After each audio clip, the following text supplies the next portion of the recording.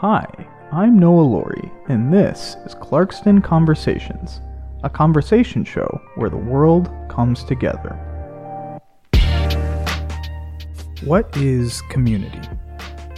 Is community a place? A people?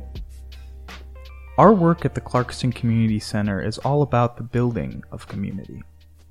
It's in our name, after all. Still, I don't always know if it's intuitive. In a town with such abiding diversity, there are so many different people from so many different places. And yet, we all occupy the same few square feet of space, where we sit, where we stand. And therein, I think, lies the answer. Community is a place and a people, together. You cannot have community without both components. Even when people are displaced and places are destroyed, both live on in the memory of the community. That first set of questions invites a second. How does one build community? How does one hold a community together? That work is not easy. It's complex. It's long. Togetherness is not something that happens magically. It's something we have to labor for, that we have to earn each and every day. Luckily, there are those hard at work already, doing the job of bringing people together. As my guest today tells me, the answer to what is who. Erin Litschke is a coordinator and the executive director for Citizen Advocacy of Atlanta and DeKalb County, a nonprofit that brings together protégés with varying abilities and disabilities with citizen advocates who are present to stand alongside them. As you'll hear in our conversation, this pairing isn't always obvious to those on the outside looking in, but it makes all the sense in the world to those who decide to take part. Powered by people, Citizen Advocacy stands firm in answering the what of community building with the who of everyday neighbors. From the Clarkston Community Center Media Network, I'd like to welcome you to our show. If you have any comments or suggestions for the show, or for any of our work at the Clarkston Community Center, you can always reach me at my email address, communications@clarkstoncommunitycenter.org. All right, Erin Litschke, welcome to the podcast. Let's start with you. Okay. You have been a resident of Clarkston, is that right? Yeah, I actually got to move here, and me and my wife live here in Clarkston now. We moved, it's been almost a year and a half now, so. But I've been involved in Clarkston for a lot longer, so it was more like when we finally found a house and hopefully live here for the long term, I was like, I felt like I was actually coming home. Put down roots. Even though this was the first time I was actually living here in Clarkston. Gotcha. So the first time living here in Clarkston, but you've worked in Clarkston before now. Why don't you tell us just a little bit about your background, maybe? Yeah. So, we'll start from where I'm from. So I've lived in Georgia most of my life. I grew up in Fayetteville, which is about 45 minutes south of here. But I've always been searching to find places where there's people that weren't just like me. So right. that eventually took me up to the Atlanta area. I went to Georgia State University. And then after I graduated, I just happened to try to be figuring out what I was going to do with my career. And one of my friends asked if she can introduce me to Omar Shakay out here in Clarkston. That friend is Cassie LeMarie. A lot of people in Clarkston also know her. She currently works at the Georgia Village Project in Decatur, or Global Village Project, sorry. And she was just hearing about what I was doing, what I was interested in, and she wanted me to talk to Omar about possibly working with him at the after school with the Somali American Community Center. So I remember taking my first trip out here to Clarkston. I'd never been far this east in the city. I had slowly been moving there, but I came out here, and the first place I got to was Somali Plaza. So it was like walking into a different space and world, but like I said, even from that day, I felt like home. Right. coming out east, a whole new world. And so you worked with the Somali after school program for how long was that? Yeah, so for about 2 years, I ran the after school program. At that time, we were doing it at Clarkston First Baptist Church. And from there, I just started to get to know the community more. Mm-hmm. I got the Mama Amina tour through Clarkston to meet everybody, and just started doing work and spending more time out here and spending more time with Omar, to where at that point I was able to help then write grants, in which we got a federal grant for the Somali American Community Center, and that's when I transitioned to kind of run a bigger program, kind of the back end stuff, so Omar and others could do their work, and then I just kind of oversaw and helped the after school program go for a few more years. Gotcha. So you said when you left Fayetteville or Fayette County, you were looking for something different. Did you think that something different would be a place like Clarkston, would be working with Somali groups, or what did you think at that point in your life it would look like? To tell you the truth, I was a college kid, 21 years old. I guess at that time, when I got to Clarkston, I was 23. I'd started having some international experience. So, in college, I'd gotten to study abroad and go through Europe. And then right before I started with out here in Clarkston, I had done an international youth peace education camp for an organization called CISV up in Massachusetts. There's also a local chapter here in Atlanta as well. So I knew that I wanted to find something purposeful in my life, and I always have had this passion or kind of urge, something just in me, to go find people I don't know and hear and listen to their stories and see how where I could use my skills and who I am to see if we can make a little change in our community. And that's really what's driven me, kind of weaving and wandering from place to place. All across the metro area. That's led me to what I do now. So it's been, I guess it's just that internal drive to meet new people, connect, and hear people's different stories. So that's, I think I found and kind of fully figured that out about who I was because of Clarkston, and it really made me who I am, or brought out the parts that I was searching for in my younger life. Right. It's transformative in that respect. Yeah, for sure. I think it's transformative for anybody to actually spend real time out here, because it's it's such a unique opportunity to be engrossed, still in the American culture, but with all these other cultures around. You don't have to get on a plane and travel thousands of miles to experience, different pockets. And it's a really unique opportunity. And, I try to tell as many people as possible, like, don't just come out to grab a coffee one day. Like, walk around, go in all the shops, see the people walking, and talk to people. And I think that's a transformative experience for everybody. For sure. So you said you came out here. I think that's kind of fascinating. You came out here, you're about 21, 22, 23, right? Full disclosure, I'm 23 right now, so it's funny. Yeah, it's sort of like looking in the mirror maybe a little bit. And I think a lot of the same things that you're feeling, this kind of the distinctiveness of this place and how that's informed me and informed my own development, right? As well as hopefully I've done some good here too, leaving some good behind me.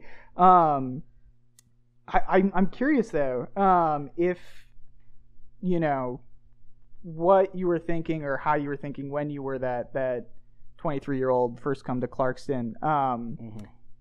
Did it take time to let that transformation really settle in, or did you take to it right away? It's definitely a learning journey. But if you want to take that learning journey very fast, go tell Omar Shakay that you're willing to help him with something, and he'll throw you right in the mix. And I know a lot of people know Omar. But so, I met Omar 1 week, and 2 weeks later, he's dropping off a bunch of kids that, speak a different level of English, that are from all over. Like, it wasn't just Somali, but Ethiopian. We had at that point some Bhutanese and a bunch of different cultures. So I think I showed up that day. My mom had a bunch of teaching supplies, so I'd raided her closet. I had a backpack of supplies and a room with some tables and went. So much of how I learned, what I learned, probably happened in that room in the first few months. It was definitely, I had done tutoring and different things, in the nice white neighborhoods of Fayetteville, Georgia. So it was a completely different experience. But I think, like I said, like that searching nature is kind of like, oh, okay, I found it. So it really just brought like, well, I don't want it to end at these 3 hours a day for 4 days a week. So, originally I started, working 12 hours a week out here. Luckily, Atlanta was a lot more affordable back then. So that led me to like, all right, not just, I'm learning kind of these stories through these kids and their families. Actually driving through the apartments to pick up certain one of them and take them home. Just the amazing part of being being the outsider and being invited in to someone's homes that might not have a whole lot, but there's tea and water and they're so inviting. And that taught me like, okay, well, this new experience of being the other in this community, I can see where people are so welcoming in here that I wanted to find and experience more. So I found ways to do that. Here you are today. Yeah.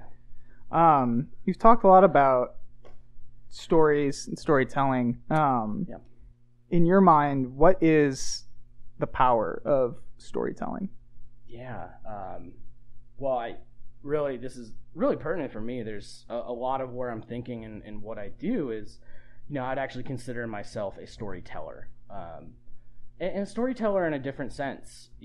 There's the power of storytelling can be a lot of different things. You can one of the first things is, start talking about who you are. If you can truly be vulnerable and talk to people and tell your own story to people, then people are more willing to tell you their full story. So there's a good place to start there. And that's how you make powerful connections. And I know we'll talk a lot more about that as we get into my work at Citizen Advocacy. But, the power of stories for me is that everybody has something unique. They have gifts, experiences that we can all benefit from. But not everybody has the opportunities to share their gifts or their stories or their experiences with others. And I truly believe when a community is truly at its best, when everybody has those opportunities and we're learning and learning about experiences from the people around us.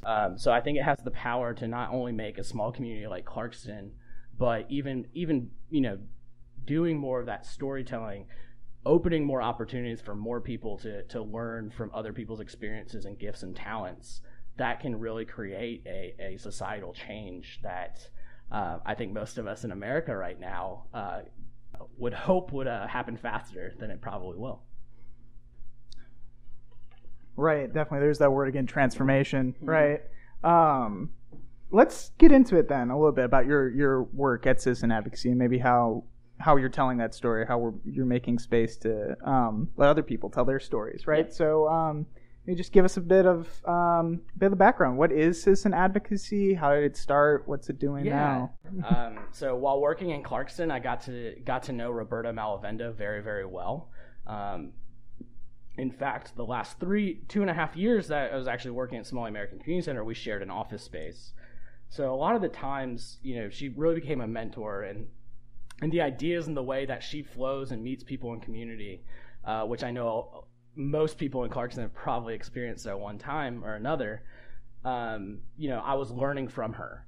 And it just so happened some of these ideas, the ideas of community building that she was using here in Clarkston and in the early learning environment were part of this bigger idea, this bigger thing about how community development works.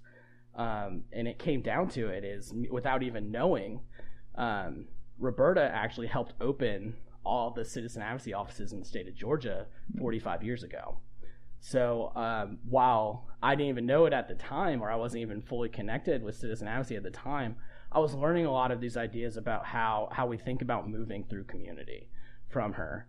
And I continue to do that now. And she still is a great friend and a mentor to me. So, what is citizen advocacy? Oh, man. So, at its baseline, citizen advocacy works to provide protection and advocacy to people with developmental disabilities by initiating and supporting one-on-one advocacy relationship matches between that person with a disability who is at risk of or experiencing abuse, neglect, and or social isolation. And how that's done is through that relationship and having just an ordinary citizen come alongside somebody living with those experiences. That now person who we call the advocate gets to know them well enough that they can then represent their interests as if they were their own. So I like to really break this down and say, think about your own life. We all have different people in our life when we're experiencing something we go to. Now, a lot of us might have many people in our life that we go to. I like to say, there's things that I call my family for, that I call my mom to get support from. There's things I call my sister. But I also have friends that I call for other reasons. I don't like to talk about my dating life to my mom and my sister. I'm now married, so I don't have to talk about that. But now might now talk to them about my married life as, my mom has more experience with marriage than most of my friends. Right. But I have my friends there. And like I just said, I have, when I'm thinking about my work and community, when I've kind of hit hard spots, I have people in my life that I go talk to. So like, I'll call up Roberta and be like, let's get coffee. Or more recently, and I'm very thankful for this, I'll schedule a meeting with Kitty at Refuge Coffee and we'll just talk about, struggles and all these things and be there for each other. And it's not anything paid. It's not anything that's volunteer work. It's just simply people supporting each other. So what happens, and it's been happening through all of time and history with people with disabilities, is that they are pushed to the very edges of society. They are segregated and congregated into special programs. We don't like to use the word special, but, so they have their own look at school, the special education. It's separate from everybody else at school. So what happens there is we as a society and culture have made it harder for them to make those natural connections of friends and support within their own life and community. So citizen advocacy says, okay, we see that this is a root problem. We know people need people in their lives, and people with disabilities aren't given the opportunities to naturally find these people that will support them throughout their whole lives. Let's add a little intentionality and start with one person and find one person that can come into their life, not just for a few weeks or to do a project or anything like that, but be there, get to know them, and be there over the long haul. So a lot of the relationships that we initiate and start have every intention of being lifelong. It's interesting in that, we're talking about going out into the community, and then also you were saying before the concept of seeing folks beyond yourself as the other, or then yourself being the other in a very sociological, I think, context. But to draw away from those outside of us and draw back to ourselves for a minute, and think, who is that person in your life that you talk to, and it's, framing it in that way is revelatory, I think, because I certainly, I have my parents who I will call about, certain things. Dating, yes, probably not up there. It's probably where I go to peers, friends more my own age, right? But that network of social support, you're right, insofar as it's not paid, it's not even really volunteer work. It's they're voluntary associations that kind of just at least as we see it, naturally, organically arise, and especially in the way that people with disabilities can be segregated in society. Makes total sense that same sort of those same sort of connections may not form, right? Like I think back to my own experience in school, and like as you said with kids, classmates of mine who I knew were in the quote unquote special ed program, right? And they were, there was like an acknowledgement that not to be like cruel to them or anything like that, but that they were different, that they were other, right? And that they were split out away from the rest of us in the class in such a way that didn't allow us to get to know them, save for maybe in a few particular instances, right? So I think that, like you're saying, is revelatory. Well, I think going off that, that is the work and why Citizen Advocacy was created was specifically there, and looking at how does society naturally see people that are different. And so somebody, Citizen Advocacy is over 45 years old right now. And before that, the work that led to Citizen Advocacy started long before that. And specifically, it was created from the work of Wolf Wolfensberger. And Wolf, he was German, Jewish descent. His family had escaped Germany during the Holocaust. So being, he was young during that time period, but that influenced him and really wanting to look and see what are these, social aspects that are really leading to the harm of people that because they're being labeled different. And his work ended up, it went through a few stages. He worked in Toronto or in Canada. He worked in Nebraska and New York. And specifically, he decided to look at one population, and that was people with disabilities.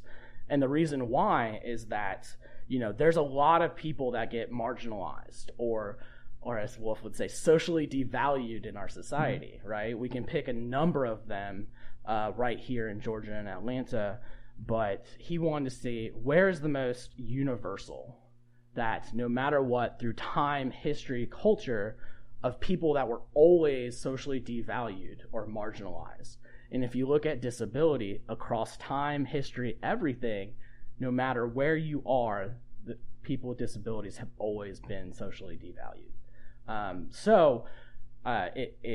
The work he did was through the lens of disability, but it's showing the same social mechanisms that are used to devalue any group, whether it be race, sexual preference, sexual orientation, gender identity, whatever you're talking about, immigrants, different nationalities. It's the same social process. We just happen to focus on people with disabilities.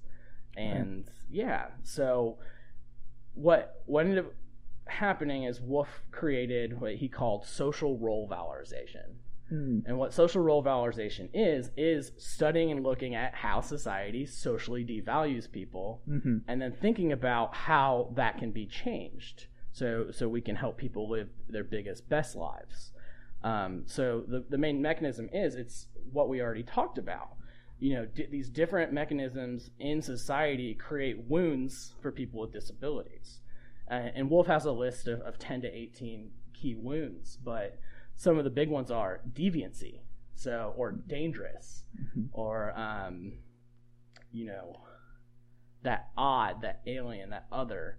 These are wounds, and when you start seeing when someone is perceived to be these different deficiency language models, you start stacking those wounds, and the more of those wounds that are stacked on an individual, the less safe they are, the more likely that they will be harmed or be at risk of abuse, neglect, all of those things, and ultimately leading to that, to what Wolf deemed a term called death making, which is the more wounds that are stacked, people's lives are in more danger, and those societal mechanisms are hastening people's deaths. It's making them happen quicker. No individual person is responsible for someone dying, but we see people with disabilities, they live shorter times, not because of health most of the time, just because of the situations that they're in. So that is the baseline of why Wolf started thinking about, like, how can we do this in the community. So most of his work was academic, trying to help human services, people that are providing that care in government systems and all those places, how they could do it better by identifying and seeing people as more than just their deficiencies or their wounds and seeing them as a whole person. But when it came down to it, Wolf basically said if it could be done perfectly, we wouldn't even need these human services. Our community could be doing it, and that because that's how we all get this care and provision that we need. We get that. So if we can make that happen, it's a natural form, and that's when he created Citizen Advocacy. Right. I'm not calling up social services again to ask about my dating life. It's it's those organic relationships I have with friends. I want to go back to the idea of death making, maybe just for a moment. And because that sounds quite grave, right? And yet I think it's also intuitive in a certain sense. I think not just in terms of people with disabilities, but across the board we hear a lot about an epidemic of loneliness in the United States, deteriorating mental health, right? Right, exactly. I mean, just to point in there, like, isolation is one of the most dangerous things for any human being. It leads, to poorer health, poorer mental health, and all of that. So, and there's a lot of reasons why people are isolated.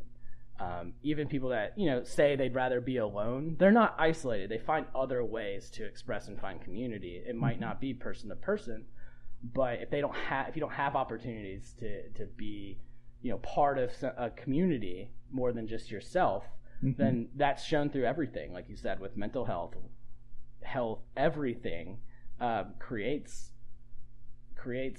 bad things to happen. Right. Isolation is to me one of the most dangerous things that we can experience as a human being. Right.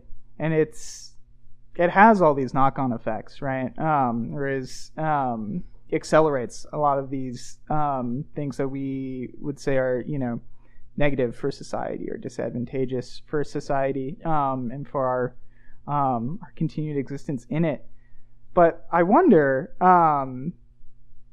given the weight of that, the gravity of that, is the antidote to that as simple as let's go get a cup of coffee once a week? Is it, not to say that that's all that citizen advocacy is, but there are some might say, I don't know if I'm there yet, but some might say that seems too simple or too far-fetched a solution.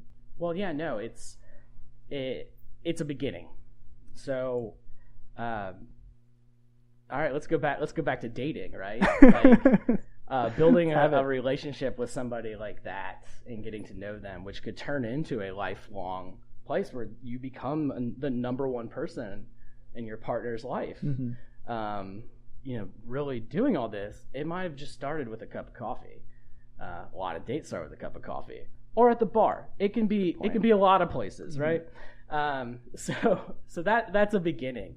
But really, what it starts with is someone taking the time to consistently get to know somebody else. That is if you're looking for the simple answer, that's the antidote.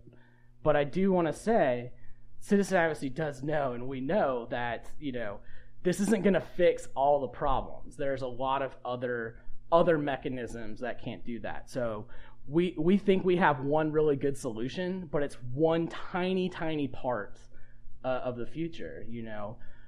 We need organizations and people to advocate on the state and legislative level for different things. We've had the ADA and the Olmstead decision that has given a lot more rights to people with disabilities, but that work continues to need to grow.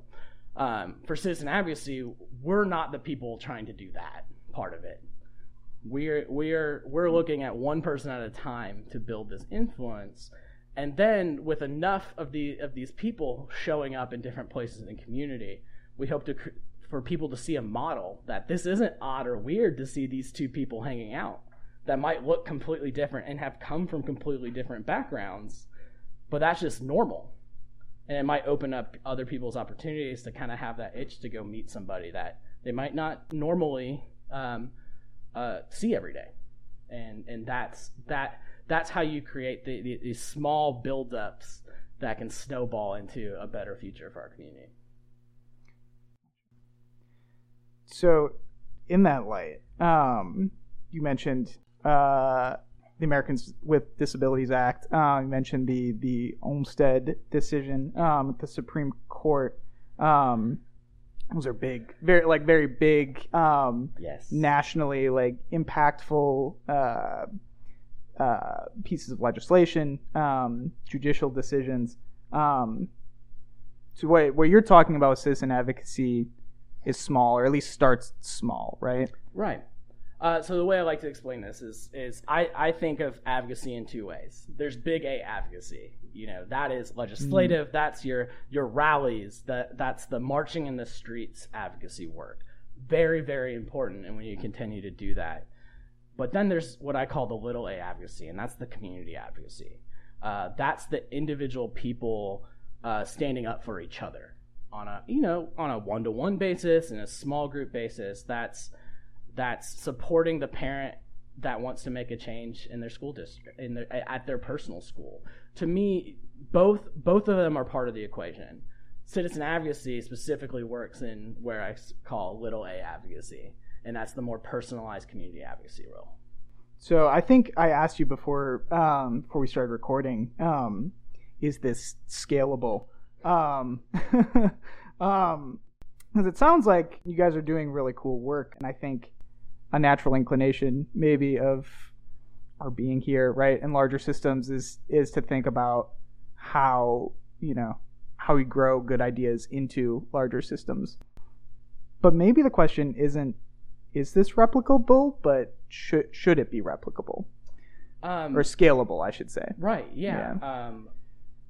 So that I'm going to give an answer that is not so concrete, yes or no. I'd love to hear it. Citizen advocacy over the years, in the 80s there was hundreds of citizen advocacy programs or offices around the United States, Canada, and around the world.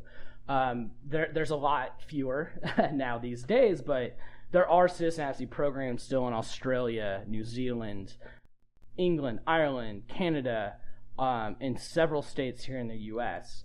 But I want to put one caveat. So citizen advocacy programs and offices work under these same principles and ideas and do the same work, right, to initiate these one-on-one relationship matches. But every single office is going to look different. And the process of doing that is going to look different. Because the way that it works and that it's replicable is that each office has to represent and look like the community that it's in. So here in Georgia, we have offices. I'm in the Atlanta and DeKalb office. We have in Athens, Savannah, Macon, in Milledgeville, and we've had more offices in the past. Each one of us, we're one of the biggest cores of citizen advocacy here in Georgia together, and we get to talk and think about these ideas together. But each one of our communities is different and unique. So from board makeup of our board, each one of those are going to look different. And then if you look at all those other cities, the model was kind of the smaller community model. And then you look at what I said, where we are, and we work in all of Fulton and DeKalb County in a large metropolitan area. Some of the things might look different, and they need to and they have to be. Because if we try to replicate and scale the exact process to everywhere, it's not going to work, because different communities, to be active and be part of and be with and in place is going to look completely different. So in a lot of ways, it's about what fits best, right? Right. And I think this is a perfect time for one of my favorite sayings. In citizen advocacy, you get a lot of questions. So you get like, well, how can we do this more? Or, what can be done for this and what can be done for this? And our answer is always the answer to what is who. So if you have more people in relationships or building relationships, other relationships and more people are going to be impacted. So if you look at citizen advocacy program budgets, most of it is for salaries for coordinators, the people that are actually going and recruiting and finding people that are at the very edges of society, and then finding somebody in the local community. So the more people you have doing that, then the more relationships that can happen. But it always goes back to the answer to what is who. Let's go back to the Supreme Court for a minute. You mentioned the Olmstead case. Lois Curtis, who sadly passed away recently, was a plaintiff in that case and was a resident here in Clarkston. So I was wondering if maybe you could talk a little bit about how you knew her and her work. Wow, yeah. So Lois Curtis, first off, just the Olmstead decision itself. So the Olmstead decision was a Supreme Court decision. The two plaintiffs on that case were LC and EW. LC was Lois Curtis, and EW was Elaine Wilson. And I want to make sure that Elaine is part of this conversation as well, because Certainly. It was completely a brave and hard thing to go through this and make the impact that they did, fighting for their right to be free. So we've all heard of the ADA, right? The Americans with Disabilities Act. That really put in place that certain things need to be accessible and people had certain rights. But one of the things with the ADA is there's not a lot of teeth and grip that really said you have to do this, you have to do that. So, but it was a large part in hastening and helping it move quicker, the idea of deinstitutionalization. So if we look back to the 60s, before the 80s, the 70s, 60s, and beyond, the primary place where people went if they had a disability or were deemed to have mental health issues, they used totally different language back then, right. But were sent to institutions. And what we learned is institutions, absolutely horrific things happen to people in institutions. So there was the big movement to get the institutions shut down, right? And in that movement, a lot happened and a lot of good happened. A lot of institutions were shut down, but institutions still exist to this day. They still exist here in Georgia and in different forms. I'll do this by telling Lois's story. So when Lois was young, when she was around 12 years old, she got admitted to her first psychiatric hospital. And from that point on, she had a label of, psychiatric disability, diagnosis. And from there, even with a loving family and other things, the system basically said, you still just need to be in these places where people like you are. Or we like to say, isn't there a place for people like that? Which right. If we said that about race or anything else, we'd be like, what are you talking about? Right. But that still happens to this day. So through her time growing up, she was moved from one psychiatric hospital to another institution here or there. Eventually, here at Georgia Regional, which is in DeKalb County, she met Sue Jamison one day. And Sue, at the time, was working for Atlanta Legal Aid. And Sue met Lois, talked to her, and she asked her, well, how can I help you? I'm an attorney, work for Atlanta Legal Aid, what can I do? And Lois's one answer is, I want to get out of here. And the two of them and Elaine Wilson there took that fight of wanting to be free and not institutionalized all the way to the Supreme Court and won. So that happened here in Georgia. That's a story from our local community. and as Lois would say, she made it to the top. Her mission was to be free and to live the life that she wanted, and she was able, in her mind, to really do that.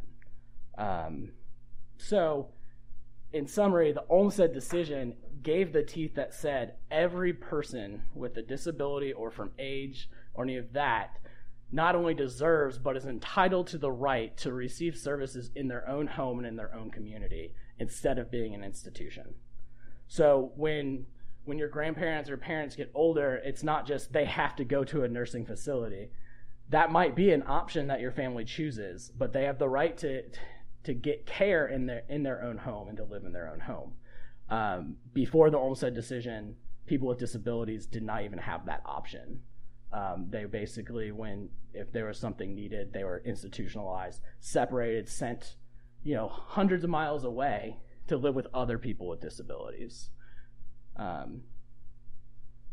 So that was a huge landmark in disability justice, but not disability justice, but social justice.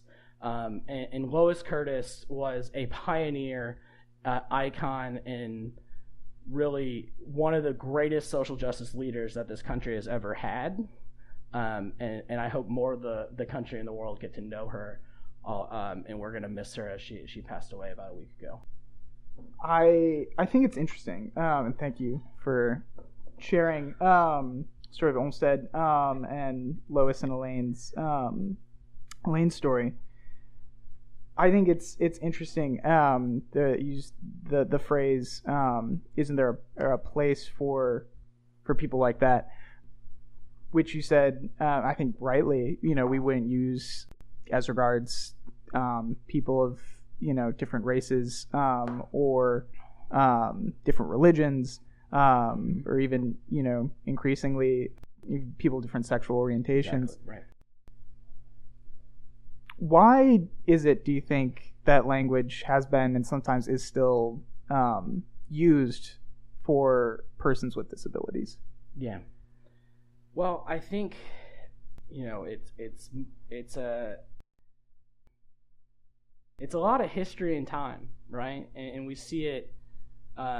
We see where you start, and the othering of people is very natural. When we look at somebody for the first time, we all instinctively kind of create this like who they are based on the very little factual details that we can see, and the problem is that to truly know somebody is you have to spend more time, and you might come to see like your initial biases or initial reactions to somebody are completely different than who they actually are.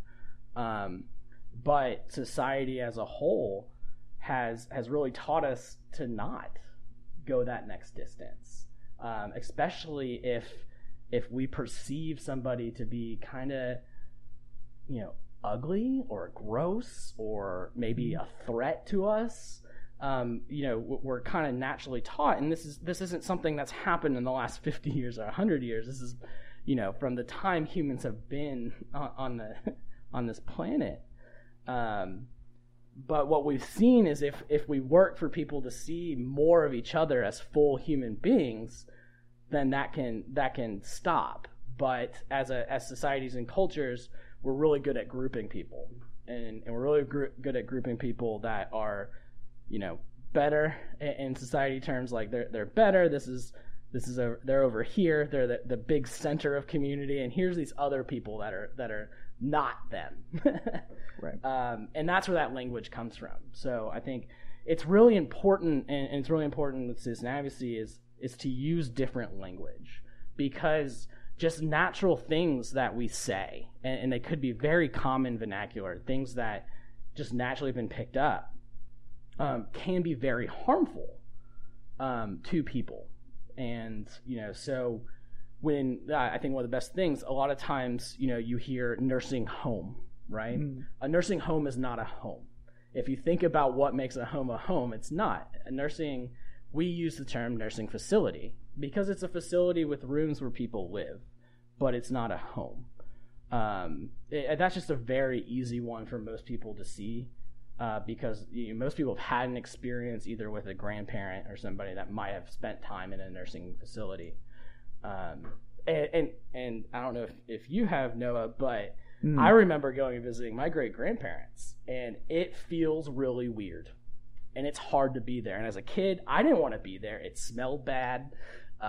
It's not pretty. It's not inviting. Nobody wants to be there. It's cold sometimes. Yeah. Right. So if you can imagine, if I don't want to be there, and I know my parents don't want to be there, what about the people living there? Do you think they really want to be there? No. And that's the difference of a home and not a home, right? A home is the place where you are safe and want to be when everything else is chaotic, right? So, and really that little change from home to facility has such power to refocus and help people see through a different lens of how as a society we're treating people. So I don't want to say, like, individually we might not be treating anybody bad, but there are just simple mechanisms that might lead to great harm. And we have seen, especially within the disability community, have led to great harm in the past and still currently to this day. A little change opening up some of that transformation yet again. I wonder, and again, maybe we're just comparing, or maybe that's just a comparison of apples to oranges.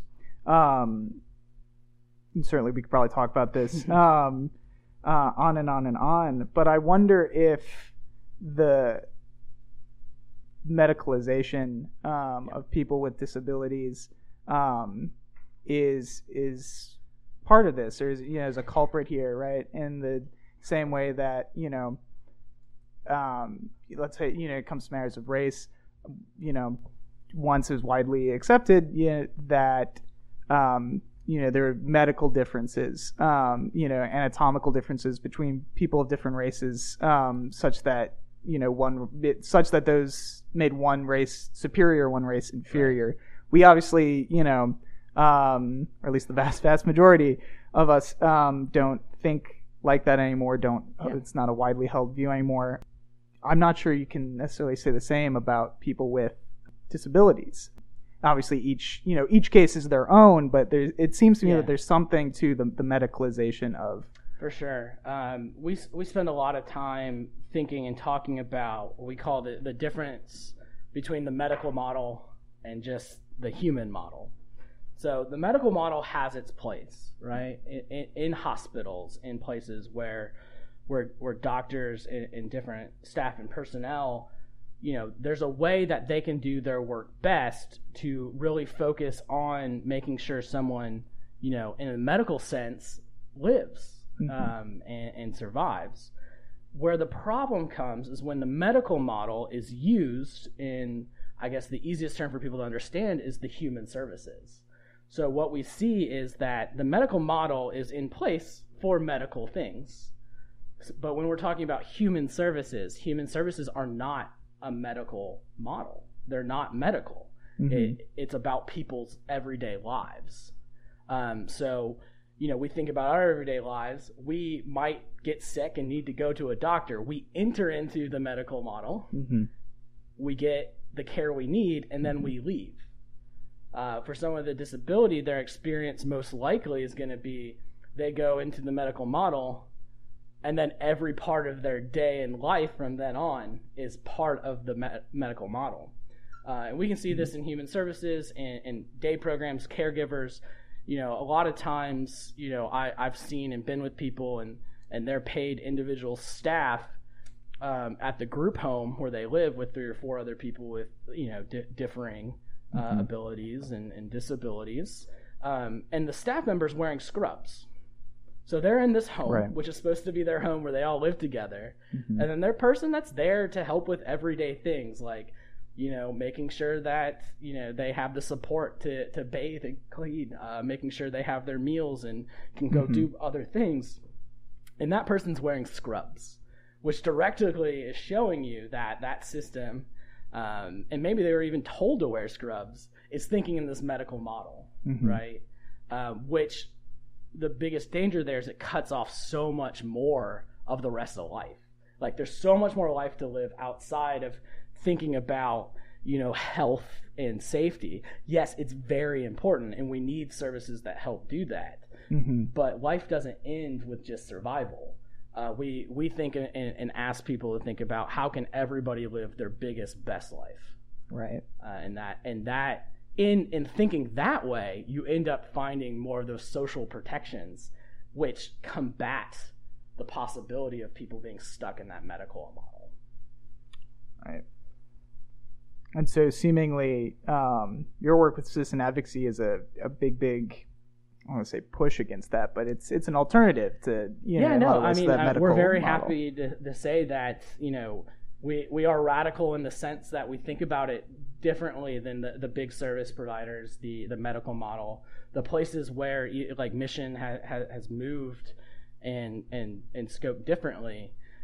We think of a radical different idea. We think from community up instead of system down. So like when we're looking to recruit a citizen advocate, we're looking to recruit somebody that's not part of the medical system. Now, it could happen if they're the right person, and have an open enough mind to see the difference and want to continue to work through that. As this is the case with a relationship here in Clarkston between Eric and Kathy. And I, they've been in a relationship for 10 years, and Kathy and I are still talking about these differences as she battles being trained in the medical model, but also as an amazing community member that tries to find any place, not just with Eric, but more people and more places to help, and how that conflicts. So to make sure that there isn't that possibility of conflict, we're looking for people outside of those systems to match with somebody. So we're not looking for somebody that's an expert in disability or an expert in caregiving. We're looking for somebody that matches the person. So that really gets down to the process of how citizen advocacy works, right? And that's the process that a citizen advocacy coordinator, which is my job, along with being the executive director, is. And it starts. You'll always hear it starts with who we call the protege. So we call protege recruitment. So we're actively going and looking for people with disabilities that are experiencing either risk or experiencing or at risk of abuse and neglect.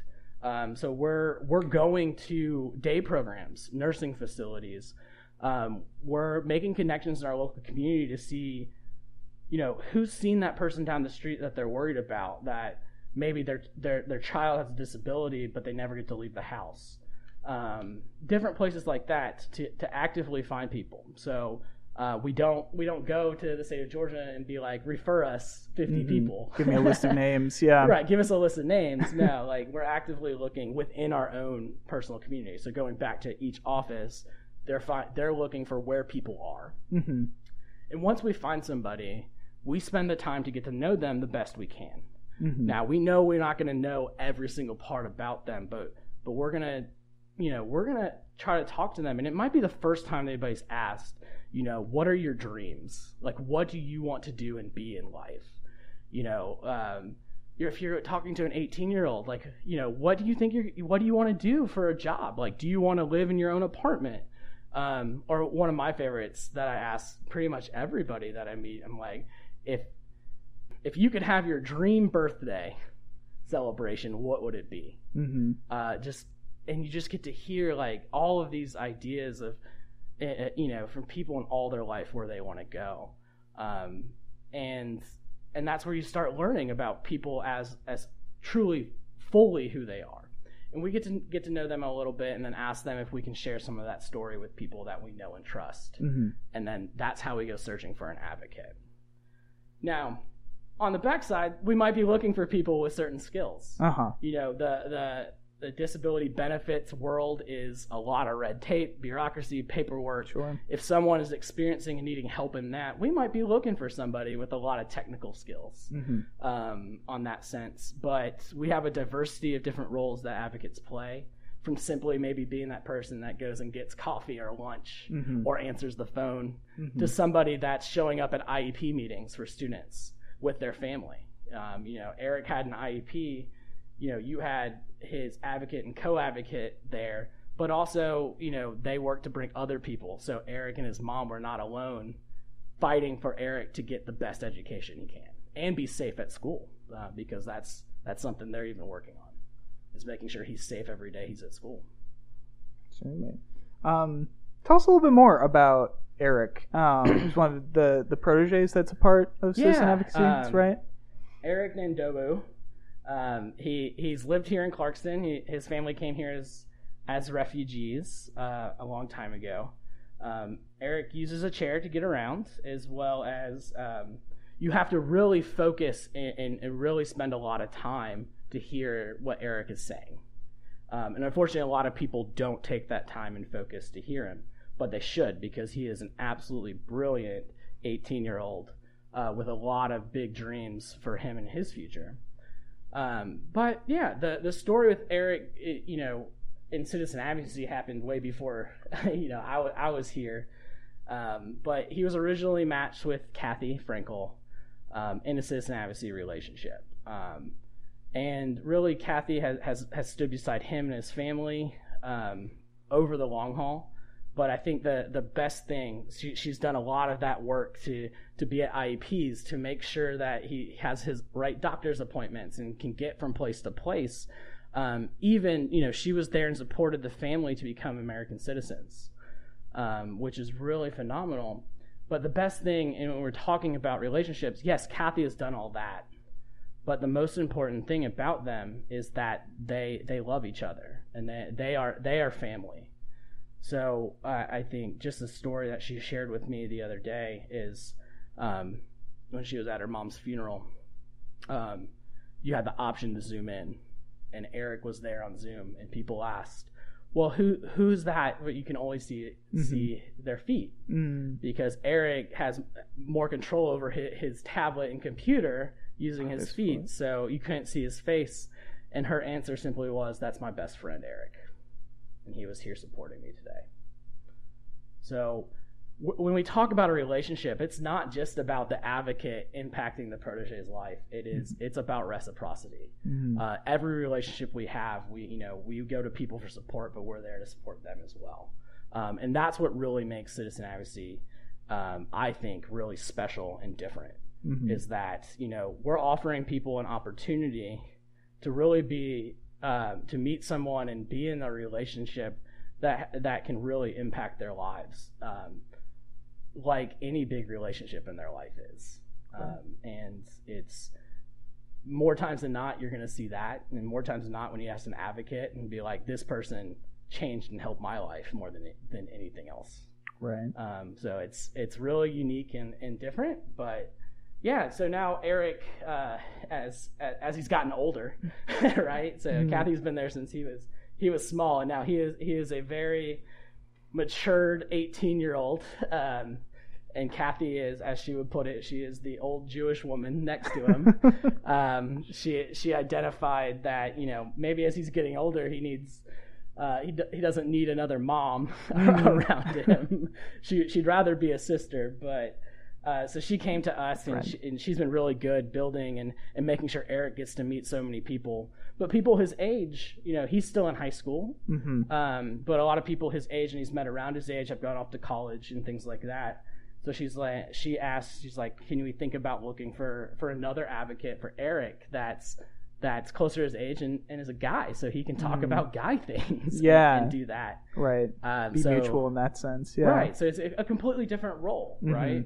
And she had been working over the last 10 years to find that person naturally, but different mechanisms, and not her fault. It hadn't happened, so she asked us to put that little bit of intentionality to go recruit somebody. So we recruited Jeremiah just recently this year, in the last few months, to come into Eric's life. And as they got to know each other, Eric asked Jeremiah to play a specific role.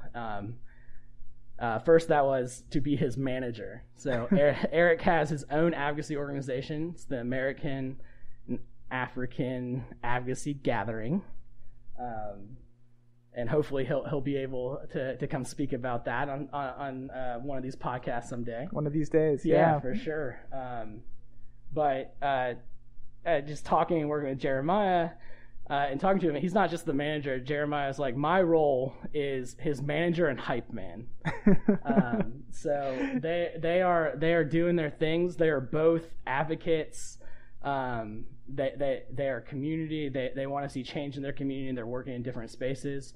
Jeremiah has been working in a lot of immersive technology and different things like that.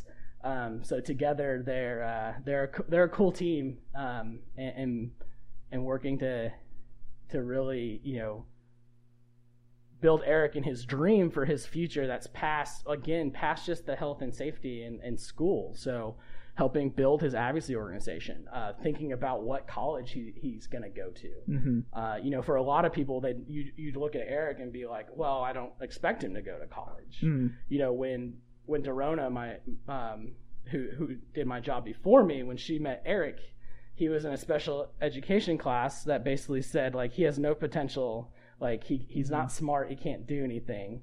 Dorona met Eric for 30 minutes and found out he spoke 5 languages. It's just people weren't listening to hear it, and he's absolutely brilliant. So they're working on making sure more people see that, and he has every opportunity to become the leader that he wants to. So Eric sees himself as the future Martin Luther King Jr., and he wants to dedicate his life in that same path that Dr. King did. And together they're building their network, because, like I said, that takes more than just Kathy, that takes more than just Jeremiah, but more and more people to be around. And Sure. Eric's a networker, and anybody that wants to get to know him and work with him, you can contact me, and I'll get you a hold of Jeremiah, Eric, and Kathy, and y'all go for it. He's going to be a cool guy. He's going to make a lot of change in our country and the world. So it's like quite the squad for sure. Right. Yeah. So his citizen advocates see it. Mm-hmm. They know him. They see the potential, and Mm-hmm. we're going to continue to work to make sure more people do. Mm-hmm. Because Eric's not going to stop, so neither are they. I think it's interesting to not to diminish anything about citizen advocacy, but the smallness even of 30 minutes. You spend 30 minutes with a person and you realize, come to find that they're a polyglot, Yeah. that they have that kind of mastery over something like as complex and intricate as language. Yeah. Remind you, he was probably 8 or 9 years old. Even more, Right? even when more she first met him. impressive. I'm floored. He's 18 right Yeah. now. And so, yeah. Like I said, I'm 23 and I struggle with the one language sometimes. So Right, yeah. No, I love it. I'm always around different languages, and my brain does not work that way. It's not my gift. yeah.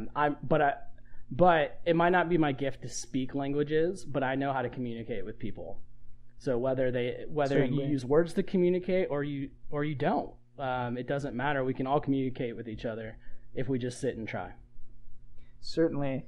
And that gets me thinking too about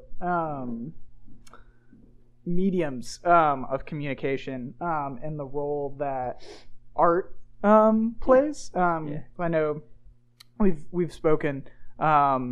Lois was an artist. I think you said Eric is an artist as well. Well, Eric and Jeremiah made some art together. Yeah. So There you go. I don't know if I think he would just call himself an advocate and activist more than artist right now. But To what extent do you find then that medium is important or impactful in the way that it opens up avenues maybe for some folks who may not speak 5 languages, may not speak at all, may not be verbal, like many of us are. yeah. What role does visual art or digital art? What role does that have to play in disability advocacy? Yeah, well, I think right it really comes down to when people have the opportunity to explore and express their gifts. That's the most important thing. And it's not about anything else. It's that they are an artist, or they are a performer, or they're a public speaker. It's the same thing. Like right now, I can say, I'm a podcaster. I'm on a podcast. You never know. But art, I think, has a special place, and it's been big in citizen advocacy for a long time. And I think it's the natural thing of what art is, Mm-hmm. right? Just like storytelling. It's an opportunity for expression that's different than what people might consider every day. So, you know, some people are really good at public speaking and talking that have disabilities and that don't. And some people aren't. So I think it's art and the different forms of art are just possibilities of where people can express themselves and help people to hear what they're not hearing. But it depends on their gift. So take Lois Curtis, you know, she grew up in an institutionalized setting. She never even had the opportunity to do any art. And and then, you know, it's absolutely incredible when she became free. Her case was officially closed by the state of Georgia after Olmstead. She got opportunities to start drawing and start utilizing her artistic expression.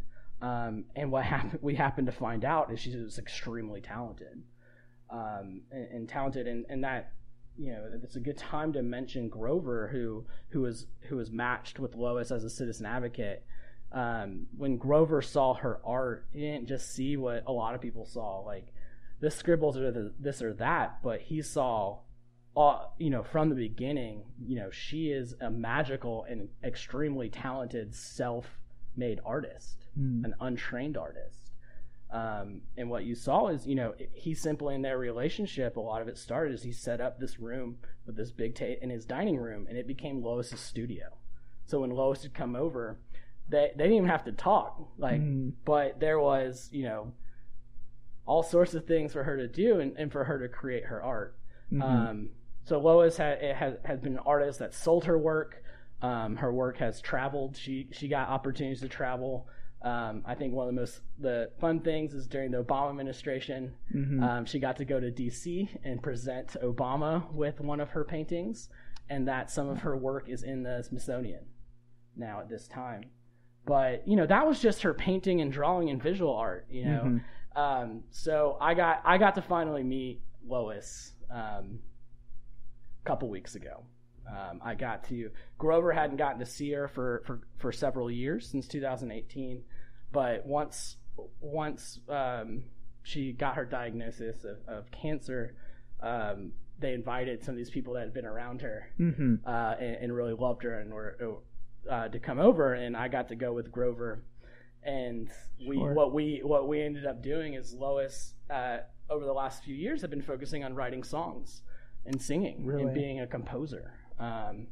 And for about an hour and a half, she wrote songs. We wrote them down, and then we recorded them. So, and I think what is the amazing part about Lois as an artist is, you know, she had a lot to tell, and she had a lot to give to our society about how we could treat people better and how people should be treated.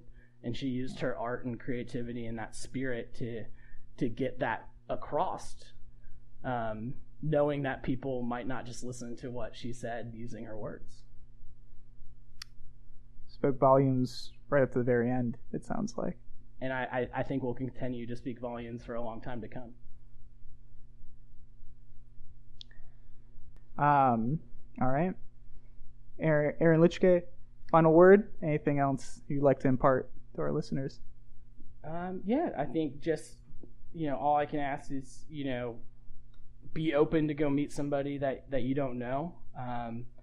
You know, you're going to have your initial biases or instincts, and I think if you push through that, you might meet somebody that can change your life. And you don't need citizen advocacy to do that. We can all do that ourselves. So final word is, yeah, take that itch to go meet somebody new and get to know them. Maybe go grab a cup of coffee. There you go. All right. Thank you, Aaron. And if people want to find you, where on TikTok or wherever you may or may not be, where should they look for you? All right. Yeah. Well, the easiest way, and I'm going to be this weird person, but my actual cell phone number is give me a call anytime. If I don't answer, I'll call you back soon, I promise. But give me a call. My number is 770-713-8624. And if not there, then our website would be the next best place. On there, you can find my Calendly link and contact information, and that is www.citizenadvocacyatlantadecab.org.